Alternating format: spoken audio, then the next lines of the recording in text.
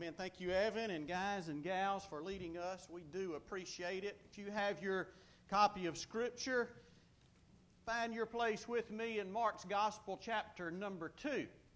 We have been on a journey through Mark's Gospel, and we find ourselves today in the opening verses of chapter number 2. So, if you have your place there, follow along as I read the first 12 verses, Mark's Gospel, chapter number 2. The Bible says, beginning in verse 1, when he, that is Jesus, had come back to Capernaum several days afterward, it was heard that he was at home. And many were gathered together so that there was no longer room, not even near the door. And he was speaking the word to them. And they came bringing to him a paralytic carried by 4 men. Being unable to get to him because of the crowd, they removed the roof above him, and when they had dug a hole, or when they had dug an opening, they let down the pallet on which the paralytic was lying. And Jesus, seeing their faith, said to the paralytic, "Son, your sins are forgiven." But some of the scribes were sitting there and reasoning in their hearts, "Why does this man speak this way? He is blaspheming. Who can forgive sins but God alone?" Immediately, Jesus, aware in his spirit that they were reasoning that way within themselves, said to them, "Why are you reasoning about these things in your hearts? Which is easier to say to the paralytic, 'Your sins are forgiven,' or say, 'Get up, pick up your pallet, and walk'?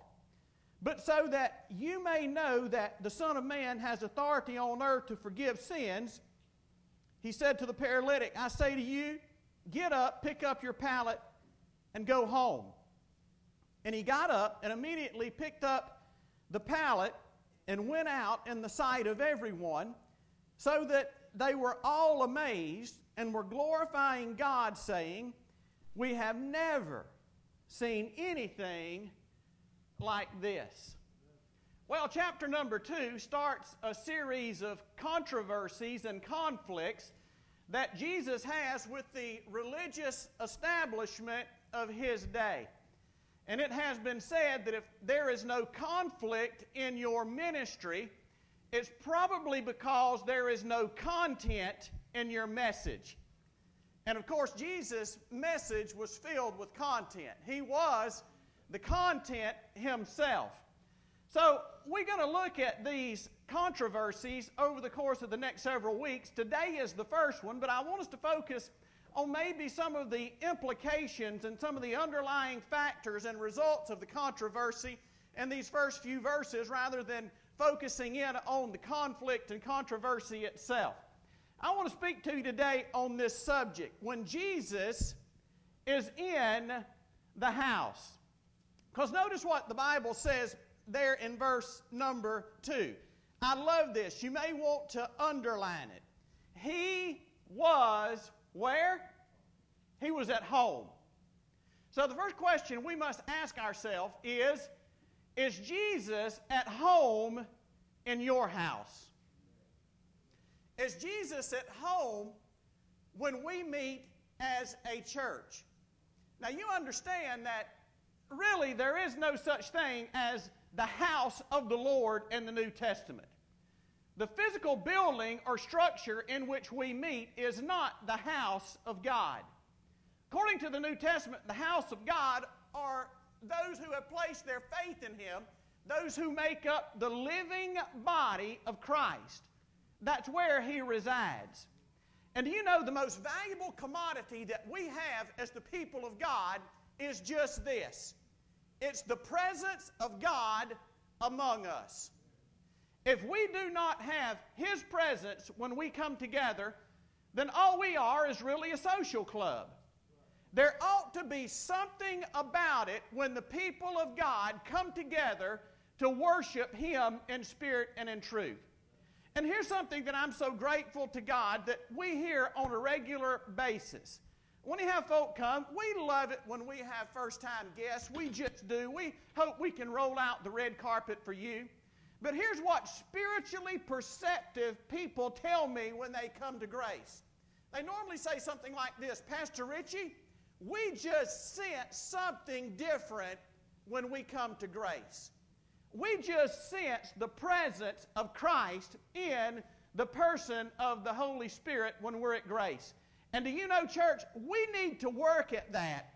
We need to make sure that Jesus Christ is sure enough at home at Grace Church Bonifay.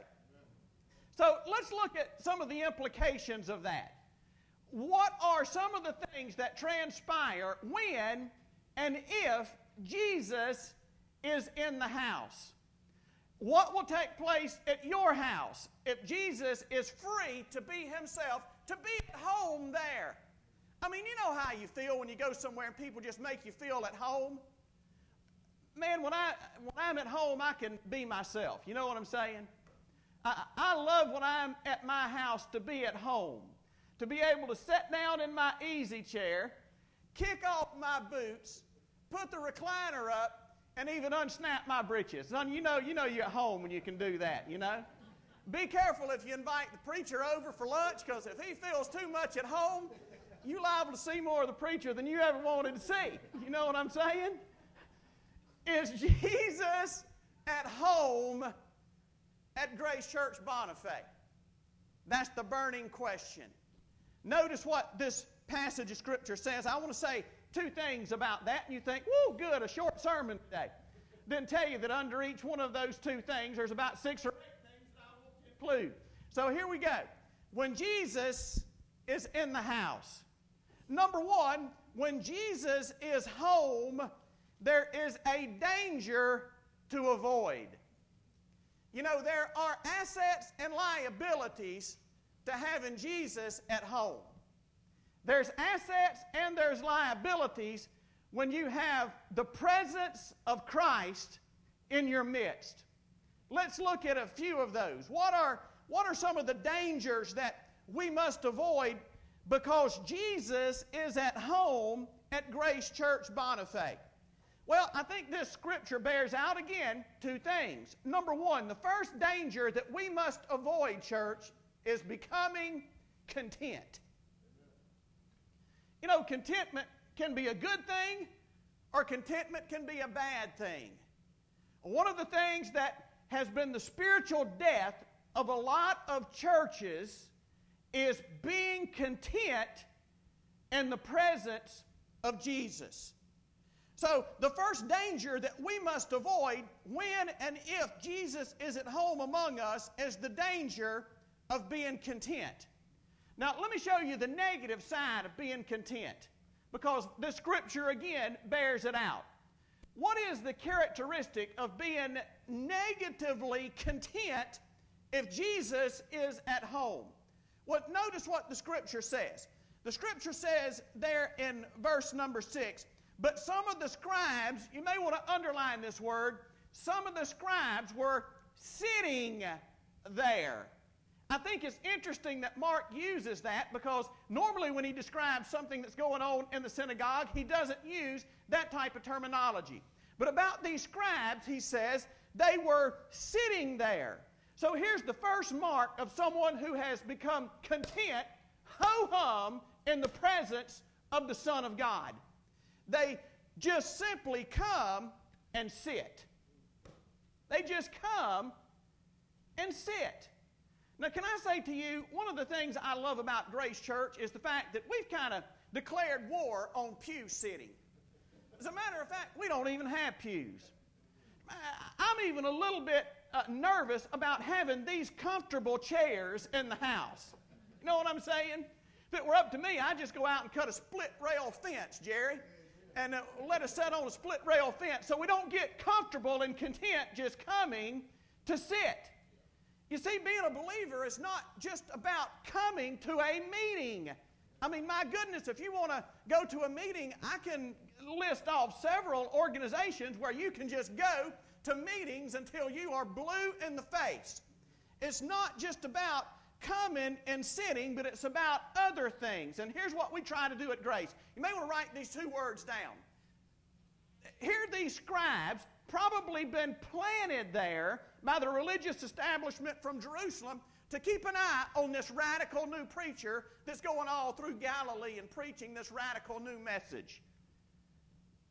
We know that because right here in these verses are the trumped up charges that they used at his phony trial in order to crucify him. Charges that flow right out of this context. So they probably were phonies, they were probably plants, and Mark says they just come and sit.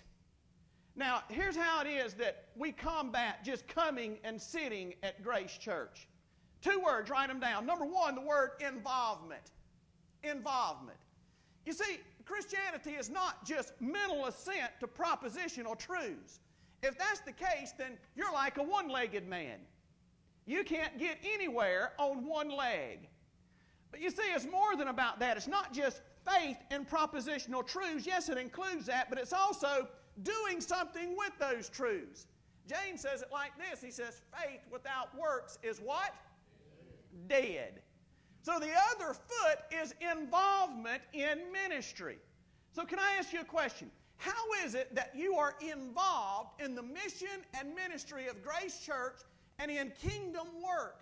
Because if not, then you're just like a scribe. You're just coming and sitting, and I'm telling you, Grace Church knows that we can't produce disciples if all we're going to do is let folk come and sit. So we don't want you coming and sitting. I'll never forget, the first time I walked into Grace Church right down here, right up the road on Waukesha in that little building that's now the Cedar Tree Ministry or whatever it is, through the influence of some students like Kinsey Joe Norman who said, you need to come check out this church, Dr. Allen. I came and checked it out. I came and sat for one Sunday. And the next Sunday they said, hey, you got to do something. So I was in the pulpit second Sunday. It's amazing. So if you're here today, this is your first time guest, this is the only time we're going to let you come and sit. Look out, next Sunday you might be doing something. But we try to push folk to that because disciples are not produced when all they do is come and sit. Involvement, number 1. Investment, number 2.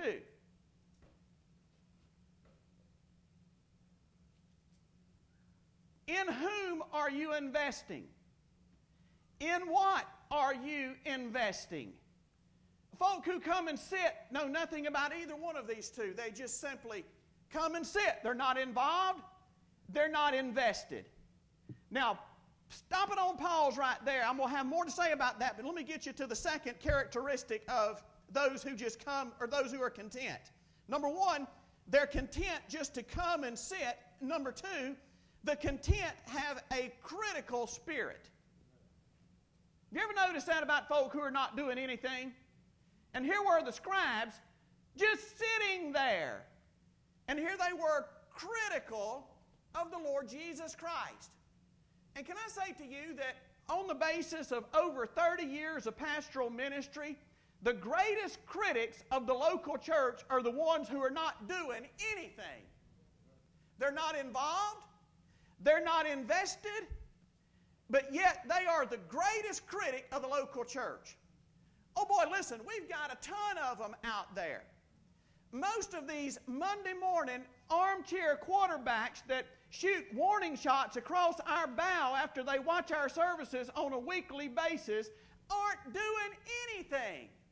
They're not even involved in a local church. And can I say to you guys, I like our way of doing things better than your way of doing nothing. That's all there is to it. Those who are doing nothing, those who are just coming and sitting, will always end up gravitating toward being a critical person. Here's how being involved combats a critical spirit. Have you ever noticed that when people are involved in something, they want it to succeed and they want it to be good? So the more involved you are, the more ownership you have, the more you're going to do everything in your power to make sure that it's successful.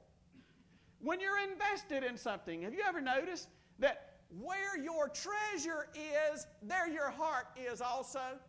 Notice, where your treasure is, there your heart is also. If you're a faithful steward and you're investing in the kingdom through Grace Church, I can promise you, you have a vested interest in making sure that she's effective and that she's fruitful and that she is successful. I don't know how many of you remember from the last century, the great comedian George Burns. Do y'all remember George Burns? Yeah, the older crowd remembers George Burns. George Burns lived to be, 101 years old? And I watched George Burns, and you understand, George Burns, I don't know about his spiritual condition, but I do know he was no theologian, right? He was no church growth expert, to say the least. And I was watching George Burns one time. He was on Johnny Carson or something like that, being interviewed as he always is. And the interview took a certain turn about playing charity events. And here's what George Burns said. He said, "I'll never play another charity event as long as I live." And the interviewer was shocked. He said, "Tell me why. What do you have against playing charity events?" He said, "Oh, it's very plain. Let me explain to you." He says, "When I go in and I perform to a paying crowd, people have bought a ticket for $20 or $25. He said, those people come in because they are invested in the show. They want to have a good time." He said, "But when I play a charity event where the house is filled with people who didn't cost them anything to be there, all I get is heckled for an hour and a half." He said, "So I am not playing any more charity events," because this is what he said: "The critical spirit always resides with those who are not invested." Son, that's pretty good church growth right there, isn't it? He needs to write a book on that. And churches that are content to just let people come to the meeting and sit, all they're going to produce is a bunch of grouchy, old, you fill in the blank. You're reading my mind, aren't you? Is he going to say it? Is he going to say it? Whatever it is you want to fill in that blank, that's what you'll produce. So guess what? We love you too much to let you sour on the vine. By golly, you hang around here long, we're going to put you into action somehow or another. Because those who are not put into action tend to sour and become critical. Notice what else the Bible says, where there's a danger to avoid. When Jesus is at home, number one, it's the danger of being content. But number two, it's the danger of being condemned. The danger of being condemned. Check this out. I want you to turn back with me to the Gospel of Matthew, chapter number 11, and I want you to see this. Notice what Jesus says as he talks about Capernaum. Capernaum was his Galilean ministry headquarters. It was his base of operation. It was his home. And you see, that's what's different between the Synoptic Gospels and the Gospel of John. The Synoptics record most of Jesus' ministry in Galilee. The Gospel of John focuses on Jerusalem and Jerusalem alone. But notice what it is that Jesus says in Matthew chapter 11, verse number 23, "And you, Capernaum," wait a minute, this is where he was at home. Yeah, look what he says. "And you, Capernaum, will not be exalted to heaven, will you? You will descend to Hades.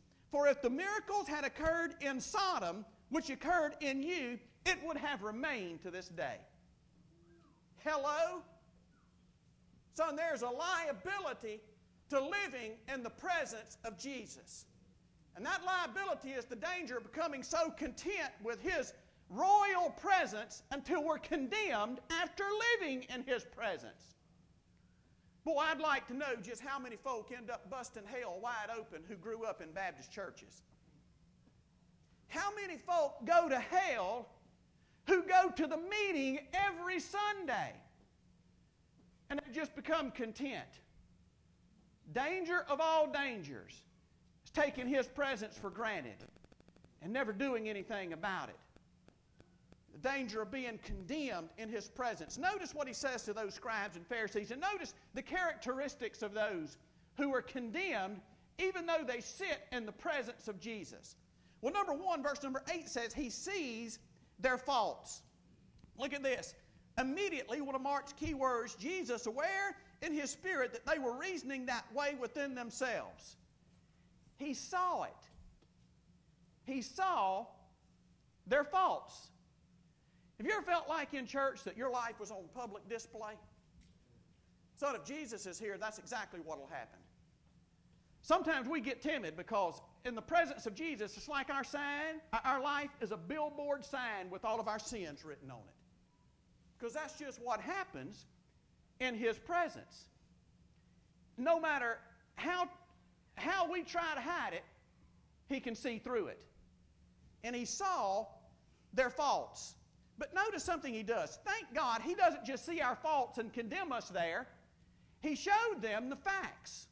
And what are the facts? Hey, the facts can overcome the faults. Notice what the facts are in verses 7 through 10. Number one, he showed them his identity. Verse number 7, they said, why does this man speak this way? He's blaspheming. Who can forgive sins but God alone? Now look, they're on to something here. They're on a logical pathway. And if they would have just stuck to the logical pathway that they themselves plotted, they would have probably arrived at a good conclusion.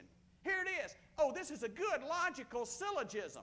I wish I had my whiteboard up here. I would write it in the form of a logical syllogism. Since I don't, you can.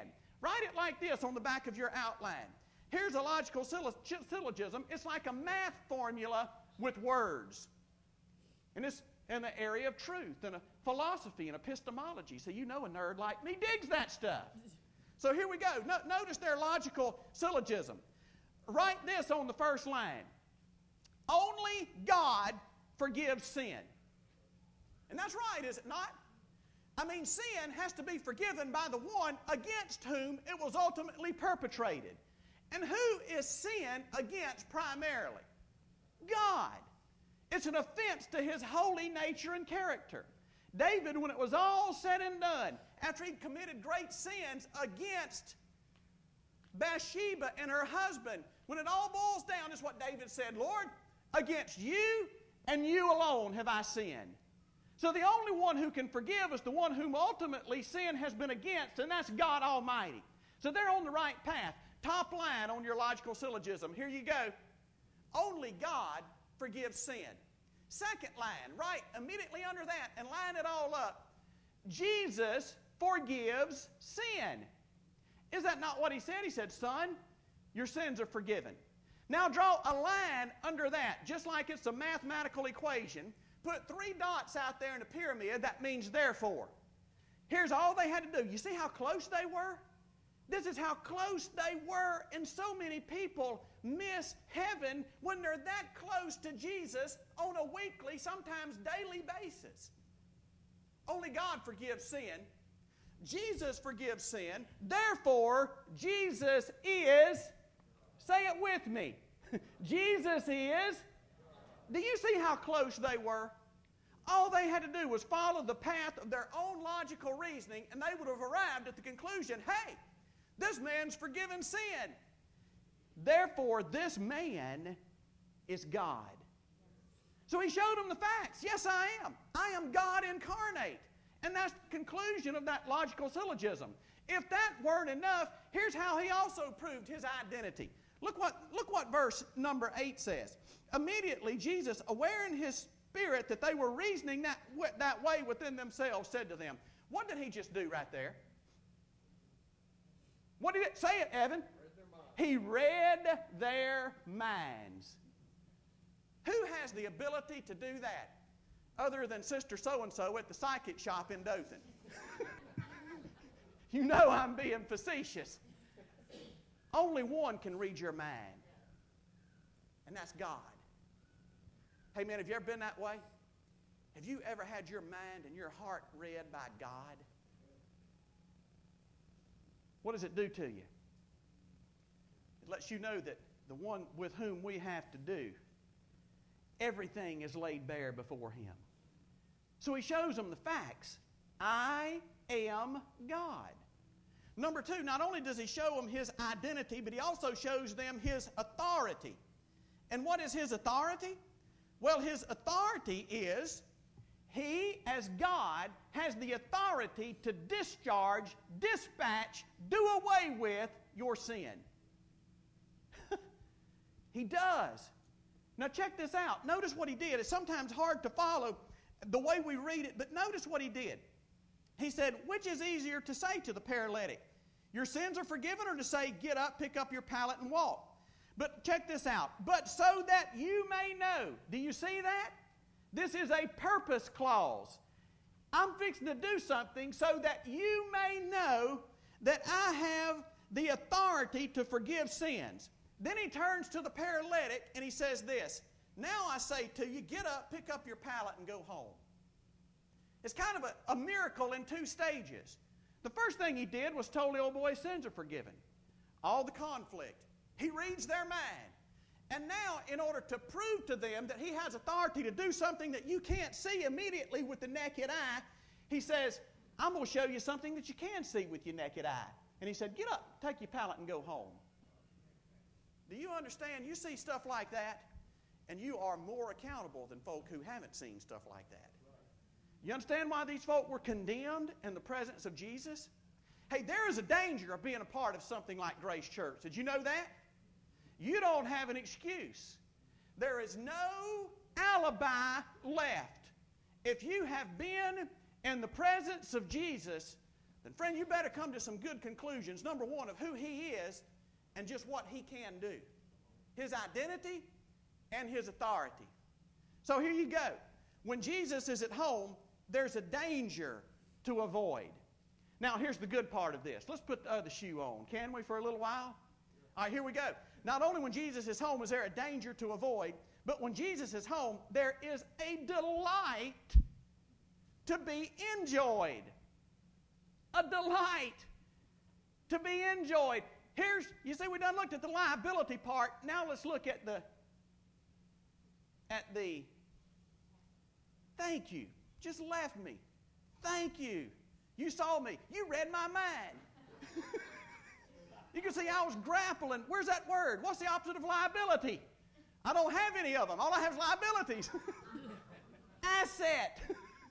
Asset. Here's the asset part of having Jesus at home at Grace Church. Man, I'm so grateful to God that we are KJ's home church. But hey, how about being Jesus' home church? Where He is at home. That's pretty cool, isn't it? And you see, it's our responsibility to cultivate an environment where He is at home. Where He can come here and do what He wants to do. Where He can come here and be who He wants to be. He can come here and say what He wants to say because He's at home at Grace Church. Here's the delight to be enjoyed when you're part of a place where Jesus is at home. Number one, to hear truth discussed. Man, what a delight. What a delight to hear truth discussed. Check this out. Look with me in verse number 2. Many were gathered together. You see, hey, one of the things, if Jesus is in the house, it's going to attract a crowd, isn't it not? It will attract a crowd. So that there was no longer room, not even near the door, and look what He was doing. He was speaking to them what? The Word of God. It's a different word here than to preach. It's a word that means just to have casual conversation about the Word of God. So when Jesus gets a group together, what's He going to talk about? He's going to talk about the Word.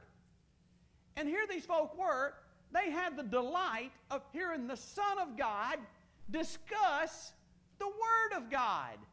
Can you imagine anything more lively? Because His Word is spirit and life. It's amazing to me how some folk can take God's Word and use it as a tool to fight insomnia and put folk to sleep with it. It's amazing to me. There's even a commercial on TV. There's a commercial that talks about that. Heather and I saw it the other night on our TV in Dothan. It's listening to somebody read God's Word in order to put folk asleep. I thought, dear God in heaven.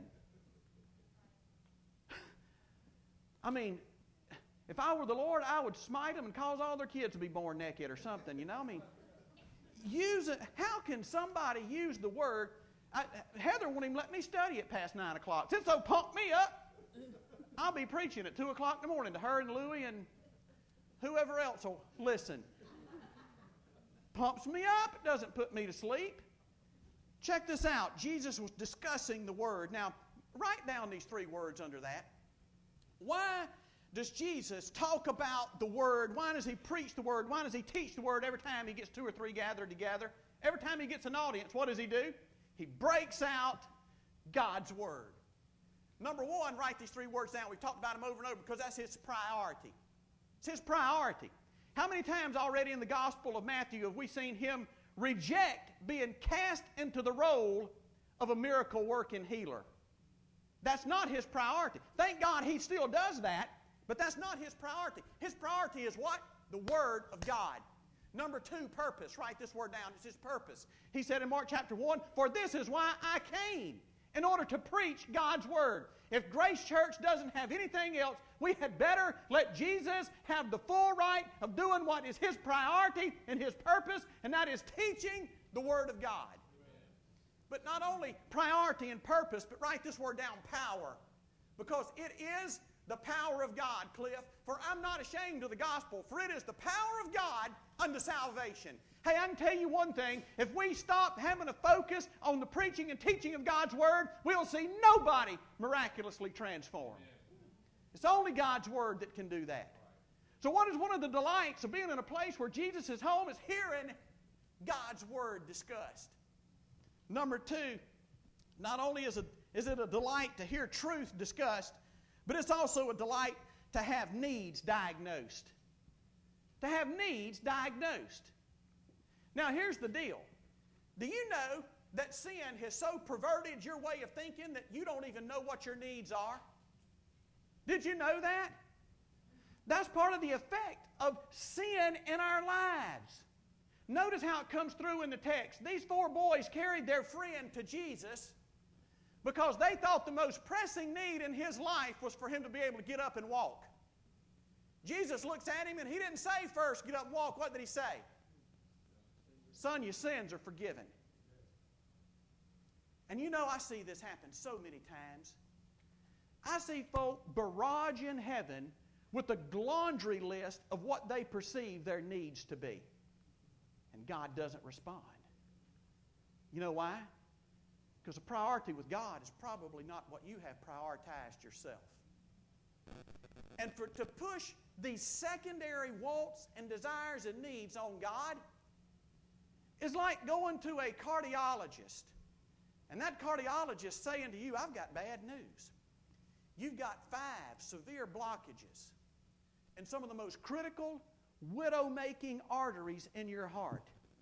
And unless we do something about it today, you probably won't be around next week for us to have a chance at it." That cardiologist told you that and you said to him, "Doc, man, I appreciate it. Thank you for your diagnosis or that word. That has enlightened me. I understand now why I'm feeling sluggish. But tell you what, I've got an ingrown toenail that's about to kill me. First thing I want to do is I want to get this ingrown toenail taken care of. We'll talk about these heart issues a little bit later." How foolish would that be? The doctor would say, "Your toenail, let me amputate your whole foot from your knee down. That'd be the best thing to do. We've got to handle this heart issue now." And so many times, folk come to God with a laundry list of what they think their needs are. And can I say to you, the first thing you ought to say to God is, "God, diagnose my heart. Search me and see if there's some wicked way in me," so said the psalmist. And God, let's deal with my issues in the order of priority. Let's start at the top. But too many times we want to start at the bottom and work up. Jesus diagnosed this old boy's most pressing need. And can I say to you, your most pressing need today probably has nothing to do with the physical realm. It don't have anything to do with health. It don't have anything to do with money. It don't have anything to do with relationships other than your relationship with Jesus Christ. That's your most pressing need. And I promise you, when you're in His presence, that's what He's concerned about. So many people say, "Well, God didn't do that." That's way down the list. Why don't you let Him be at home in your life, diagnose your most pressing need, take care of that, and watch everything else fall in line? Well, it's a delight when you're in a place where Jesus is at home to have needs diagnosed. Are you open to that? Are you open to putting your needs, what you perceive to be your needs, aside and saying, "God, here's my life, diagnose it, and let's deal with it"? Well, next, not only is it a delight to have needs diagnosed, but it's a delight to see determined people. To see determined people. These old boys were determined to get to Jesus. Did you see that? The Bible says they picked up their friend and they were carrying him on a stretcher. They were taking this old boy to Jesus. They knew he's the only one that could solve his condition. They get to Jesus and wait a minute, there's a problem. How much of a problem does it take to deter you from going to Jesus? Man, I watch folk and I can tell Jesus is not on their list of priorities. Because as the old adage goes, 5 drops of rain to keep 10 Baptists home on Sunday morning. Have you ever noticed people give you a list of reasons and excuses why they can't be faithful? If Jesus is in the house, son, there ain't no good reason in Bonifay why you ought not have your honey here. Am I right? There's nothing to compete with that. There's nothing. And it's so refreshing to see you, some people who are determined no matter what, you're going to get here. You're going to get to where He is, to where truth is being discussed, where needs are being diagnosed. That's so refreshing. Hey man, give me 50 people who are determined rather than 500 who have Jesus way down the list on their priorities. Man, that's miserable. And here these people were, they were determined. So they get there, after carrying their friend, no telling how far on a pallet, they get there and there's so many people they can't get to him. Well, boys, we tried. Let's just go back to the house and we'll pray about this. That is not what they did, Henry. They began to look around saying, all right, this way is blocked. Let's find another way. So all those houses had steps on the outside, goes up to the roof, so they just took their friend, carried him up on the roof. Now, Jesus is down there in the house, and there's people scattered all around in the seat. How are we going to get our friend to him? I got an idea. We're going to, literally, the Bible says they unroofed the roof. Now, here they are. They got a pallet they got to lower down. Jesus is sitting in there teaching God's Word, and all of a sudden stuff starts falling, hitting folk in the head. I bet there was an old redneck sitting in there. He said, I told y'all if I come to church, roof would fall. Dust and grass and mud and dirt's falling on people. What do you reckon those people thought? Hey, some of it may have been falling on Jesus. But those old boys were determined. And they got the roof uncovered and they lowered their friend down in there. Now, watch this. Jesus sees the faith of determined people. Now, contrast this with those that we just talked about a little while ago. What does Jesus say? What does Jesus see about those who are condemned in His presence? What does He see? He sees their faults. He sees their faults. But those who are determined, what does He see? He sees their faith. Can I tell you there's a big difference? If you have been to Jesus for the cleansing power, if you've been washed in the blood of the Lamb, when He looks at you, He sees your faith. You're determined. But I can tell you, if He's seeing your faults, you've never been born again. Because when you've been born again, get this, He puts sin as far as what? East is from the west. He casts it behind His back. He buries it at the bottom of the sea. The Bible says He remembers them no more. Whew.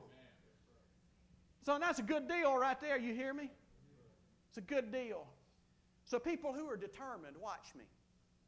Don't tell me that you're walking with Jesus and you let every little thing come between you and being obedient to Him. He's probably seeing your faults rather than your faith. But He looked at them. Notice what the Bible says. I'm not making this up. Notice what the Bible says. The Bible says in verse number 5, Jesus, what's the next words? Seeing their faith. So when He looks at you, what does He see? Does He see a big old spiritual wimp that can't even make it to church on a consistent basis because you have no more determination to follow Him than the man in the moon? Does He see your faults? Does He see your faith? Check this out. He sees their faith, and because of their faith, they receive His favor. You see, the Bible says without faith, it's impossible to please God. What did it say? Without faith, it is what? it is impossible. It's impossible to please God. So because of their faith, they got the pleasure of God's smiling face upon their lives. And what does He do? Well, He takes care of the problem. He forgives the old boy of his sin, his most pressing need, and then in order to prove that He has the authority to forgive that man's sin, He says, now get up and walk. And the old boy got up and walked. Man, there's a delight to be enjoyed. Now check this out, number next. And don't check out on me because I got a little bit more preaching to do here, you see. Just because you filled in the last blank don't mean we're done. It just means I ran out of space on my paper. We're going to flip it over and keep going. Check it out. The delight to be enjoyed, to hear truth discussed, to have needs diagnosed, to see determined people. Thank you for letting me see your determination. Son, that's a delight. And then finally, to see public displays. Public displays of what? Folks who have had an encounter with the Son of God.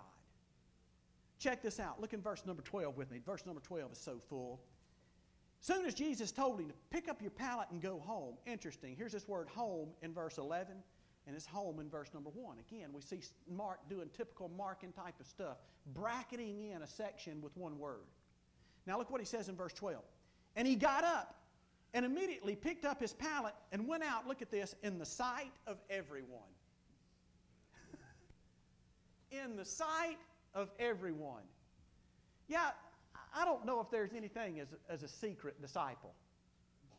Son, when you've been born again, you want folk to know it. You won't make any excuses. There'll be no qualms in your life about following Him in believer's baptism because you're saying, I want to put my faith on public display. And that's what baptism is. God does things in somebody's life, they want everybody to know it. And everybody can see it. And can I say to you, it's a delight. Hey, count me out. I'll go back to the jungle if we quit seeing public displays of God's grace and His people. How dull is that? I'm so grateful to be able to look at folk who are involved in grace and see God on public display in your life. Man, that's so refreshing. Thank you for that. But notice, look at this. Look at what the Bible says. The Bible says He went out in the sight of everyone so that they were all amazed. Now, underline that word amazed. We've come across this word 3 times already in Mark's Gospel. This is a different word from the ones that we've been looking at. You remember in chapter 1 when He cast out the demon, they were amazed. That meant they were struck. Something struck them. Something slapped them in the face. The truth did. This word is not the same word. This word is the word from which we get our English word ecstasy. Ecstasy.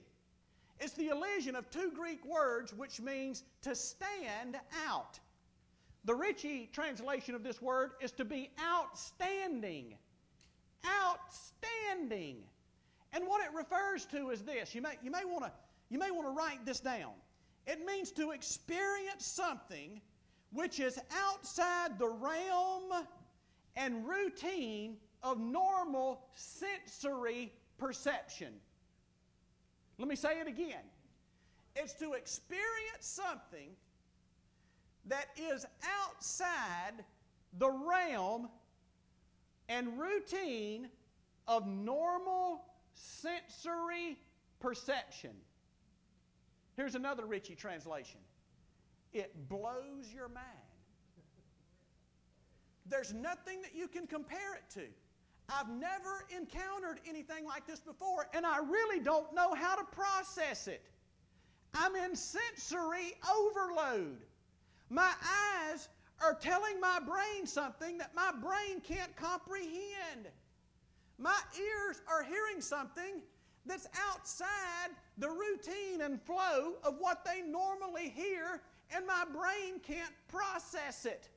I am feeling something that I have never felt before, and I don't know what to do with it because I have no standard of comparison. You see, that's what happens when you live in the presence of Jesus. When He is at home, I promise you, your senses are having difficulty taking it all in. And here these people were. Bible translates it, New American Standard translates it as they were amazed. You see, that's a delight. That's ecstasy.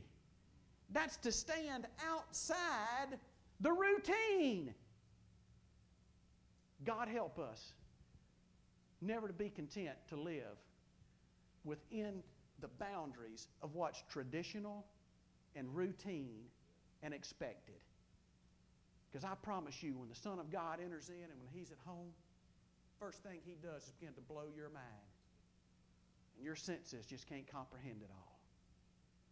Well, when Jesus is at home, hear me, there's a danger to avoid, but there's also a delight to be enjoyed. Public displays that can't be explained in any other logical or sensory fashion except to say, this is outside the scope of the normal. And it can only be explained because the one who is God, the one who has the authority to forgive sins, has been in our presence, and He's done something in this place that blows our minds. Have you ever had that encounter with Jesus Christ? If not, I ask you today to come home and allow Him to blow your mind. Would you stand with me, please? Father in heaven, thank you that you are the type of God who does exceedingly above all that we're able to ask or think or comprehend. God, may we never get to the point to where we have caused you to fit into that small space of our cranial capacity. You are so great until we'll never be able to comprehend fully. And I pray, God, that is what will be routine in our lives because you are at home. May we live in a constant state of ecstasy as these people did, having our minds blown because our senses are just too frail to take in what we're hearing, and what we're seeing, and what we're experiencing. And God, may we constantly see the public demonstrations and displays of your grace and glory in our midst. So I pray for those who are here today, Lord, they need to have a life-changing